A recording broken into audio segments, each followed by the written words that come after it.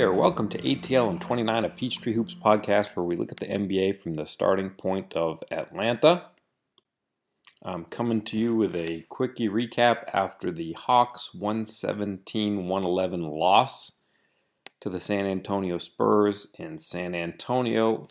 The streak continues. The Hawks haven't won in San Antonio since 1997. It's pretty crazy. Honestly, this isn't the most fascinating game. I mean, technically, I suppose you could say it's interesting because there are a lot of oddities, but the stakes are weird, the basketball's weird. The fact that there are oddities doesn't necessarily make it in any way compelling. But let's review the game nonetheless. Let's start with the 3 stars. For my 3rd star, let me go with Alex Len, who seems to be pretty comfortable in the... Len led the starters with 21 points, made 7 of 11 shots, 4 of 5 threes. He had 5 rebounds and 3 assists.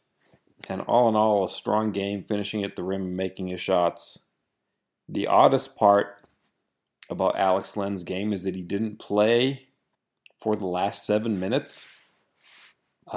Given the construction of the Hawks roster at the moment where they only have 4 bigs, Len, Vince Carter, Deontay Davis, and Isaac Humphries, who was making his NBA debut tonight, it seemed awfully strange that Len wasn't there down the stretch in a close game. The Hawks went into the 4th quarter with the lead.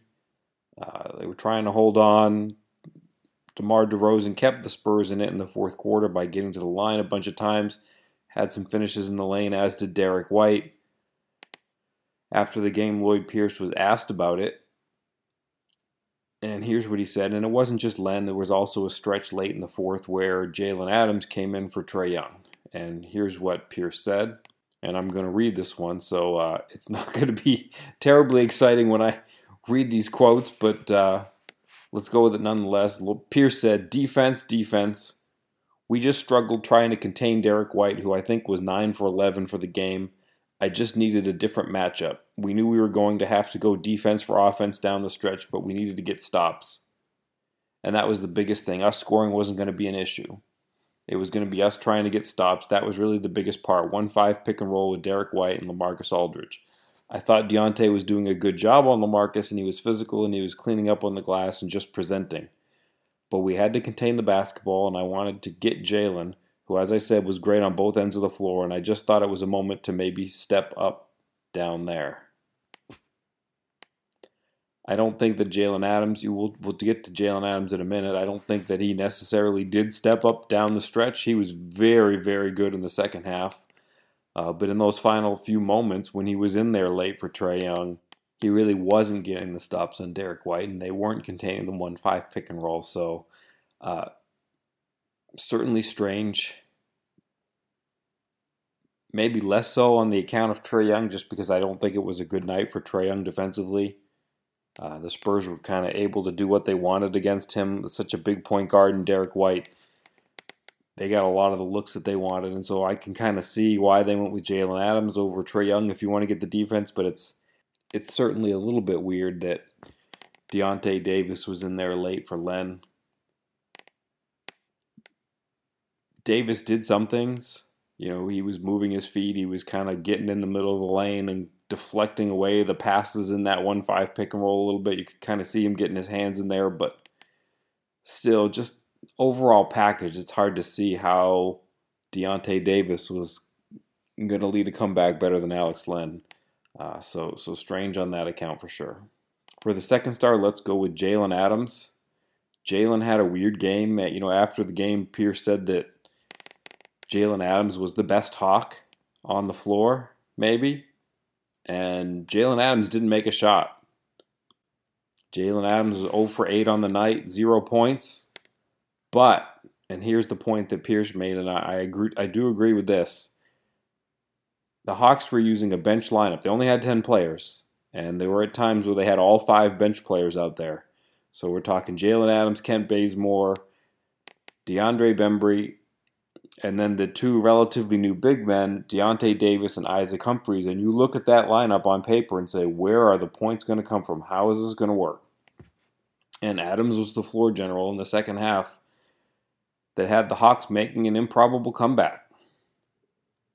And if you watch the third quarter early into the fourth quarter, Adams was by far making the best passes of his career. He finished the night with 7 assists, 0 turnovers, and that stretch late in the third quarter, early in the fourth quarter, he was making penetration and then using that to find people, and he was doing a terrific job of it. So considering that he has 2 new big men who probably didn't know where they were supposed to be on the floor at all times, and two defensive-oriented bigs in Bazemore and Bembry, and we'll talk a little bit more about that in a minute. Just all things considered, the fact that the bench was able to produce consistent offense and was really the place where the Hawks gained their edge in this game. Good things from Jalen Adams in this one. He really did have some control on the game, despite going over 8. And for the number 1 star, let's go with the slump buster. Kent Bazemore hasn't had a great March or April. He was terrific in this one. 26 points, 10 of 16 shots. Made 5 of 7 threes, 4 rebounds, 2 assists, 3 steals. He was getting his hands in the passing lanes, as was DeAndre Bembry. And on the whole, that 5-man bench unit, Davis, Bazemore, Bembry, Humphries, Adams, those 5 players combined for 8 steals. They were getting stuff done defensively, offensively. They really, all things considered, what could you expect in that situation on the road against a playoff team with that kind of shorthanded lineup? It was impressive that they were able to get things done. I know I've doubted that kind of lineup at times, but it certainly worked in this one. But the biggest thing for Bazemore is that just for the first time in a long time, he looked comfortable shooting the ball. It didn't look like he was off with his shot. I mean, it was just catch fire. It didn't look like he was thinking about it. No hesitation. For a long time now, Baze has struggled with that shot, and today that was definitely not the case. So if that's something that works for Bazemore and he keeps that shot going, he's going to be certainly a productive player down the stretch here. Okay, looking at the rest of the game, what really happened in this one. For the first 3 quarters, the Spurs got fiery hot shooting in the first quarter. And then again in the third quarter, they were just hitting a preposterous percentage of their shots. Their starters were very, very good from the field.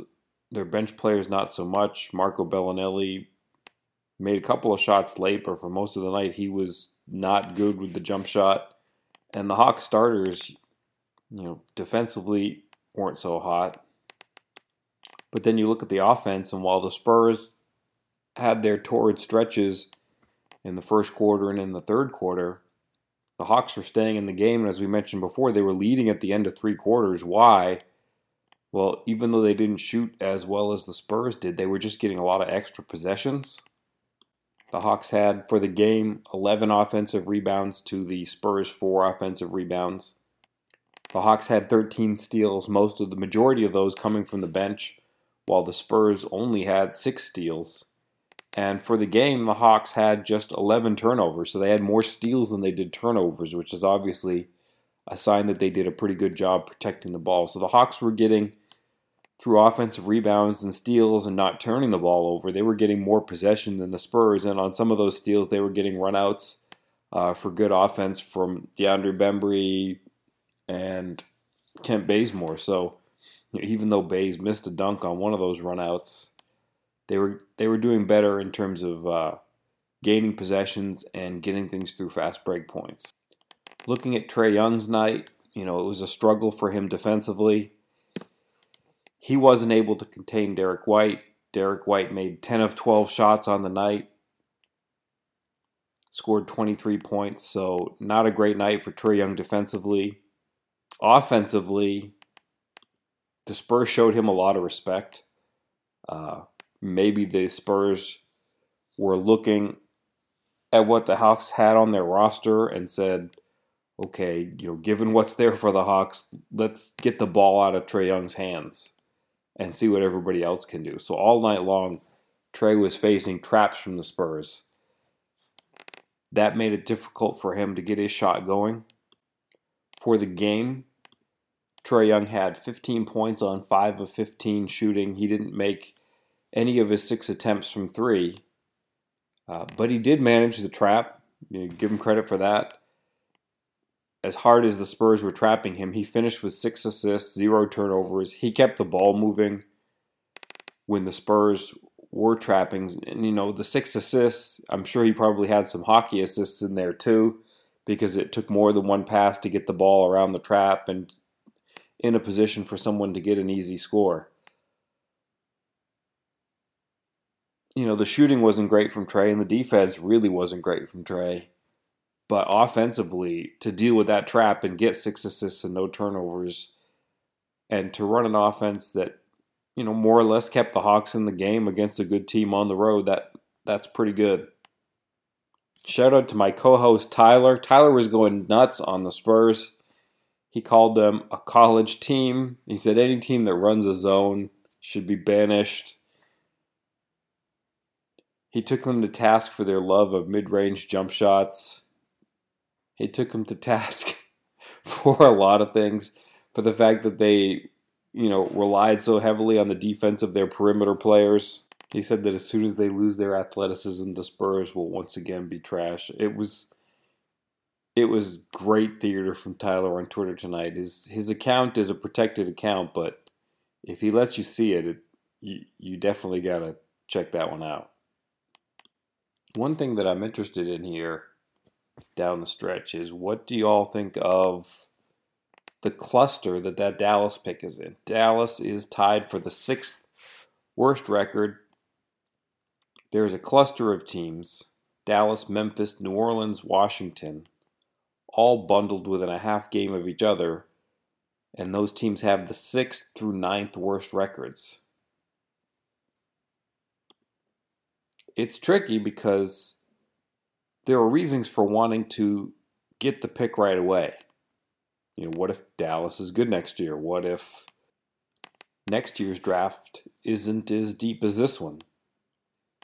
Another reason to want to get the pick to convey now is that there's some value in having your picks consolidated in terms of timeline. You want to get those high picks bundled together because, you've got a timeline with John Collins and Kevin Huerter and Trae Young. They're all on these rookie contracts, and you've got cap space.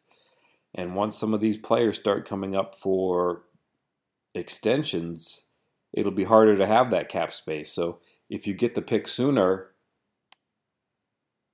then you can keep those timelines in more of a condensed time frame. On the other hand, the more games Dallas wins down the stretch, the better their record, the worse they fall into the lottery odds. That makes it more likely that the pick will convey this season. Because the odds will be such that it's less likely that they can jump into the top 5 and keep their pick, thus conveying it to the Hawks this season. So there's some value in that. What's the flip side of it? Well, the flip side of it is if Dallas loses these games and they stay in the 6th spot, one spot above Atlanta, who's in the 5th spot.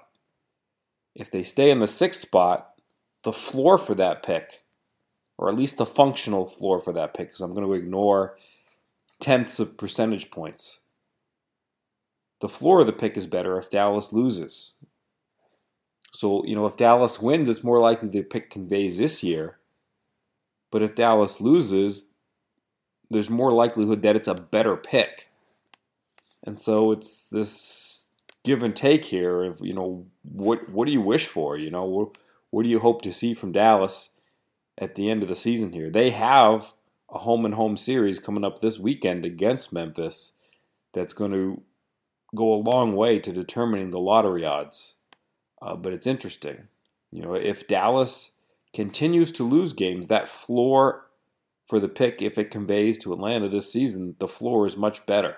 What are those floors? Well, if Dallas stays in the 6th spot, the theoretical floor for the pick is number 10, but that's only a 0.2% chance because it's going to be very hard for 4 teams to leapfrog them in the lottery. So really the functional floor for that pick, if they stay in the 6th spot, is the number 9 spot. if Dallas wins a bunch of games and somehow manages, crazily enough, to end up with the 9th worst record, that makes it more likely that the pick will convey to Atlanta this season, but the floor of that pick drops.